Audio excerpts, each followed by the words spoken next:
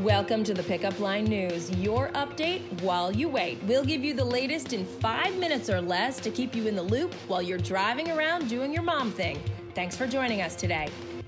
I'm Heather McBride, and here's your update while you wait for Thursday, June 20th, 2019. Here's your rundown. U.S. military officials are calling it an unprovoked strike.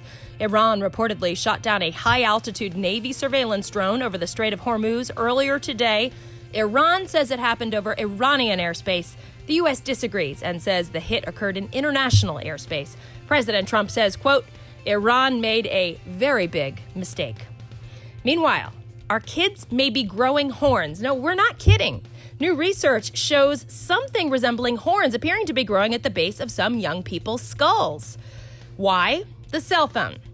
Researchers in Australia says shifting body posture from staring down at a cell phone is causing these horn-like bone spurs to grow. Yikes. And now for your lowdown. Luke, this one's for you. The 4th season of the CW's Riverdale will be a tribute to its late cast member, Luke Perry. The actor, best known for his role as the iconic Dylan McKay on Beverly Hills 90210, was only 52 when he died in March after a stroke. Riverdale creator, he says the season premiere will honor the actor and his character, Fred Andrews. So one of our favorite authors, Ellen Hildebrand, from one of our favorite places, Nantucket, shared exciting news on social media yesterday. Several of her Nantucket-based novels are being adapted into a Hulu drama series. While the shows are still in early development, this one we're psyched for. Which books made the cut? I know you want to know that, but you're going to have to check it out in Thursday's issue.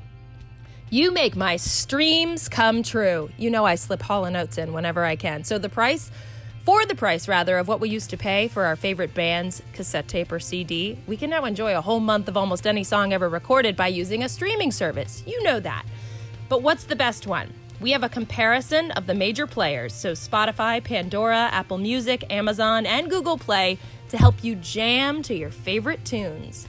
Tonight, Melissa is making coconut-crusted fish fingers. I gotta let you in on something. When Melissa's making fish, the click rate goes down.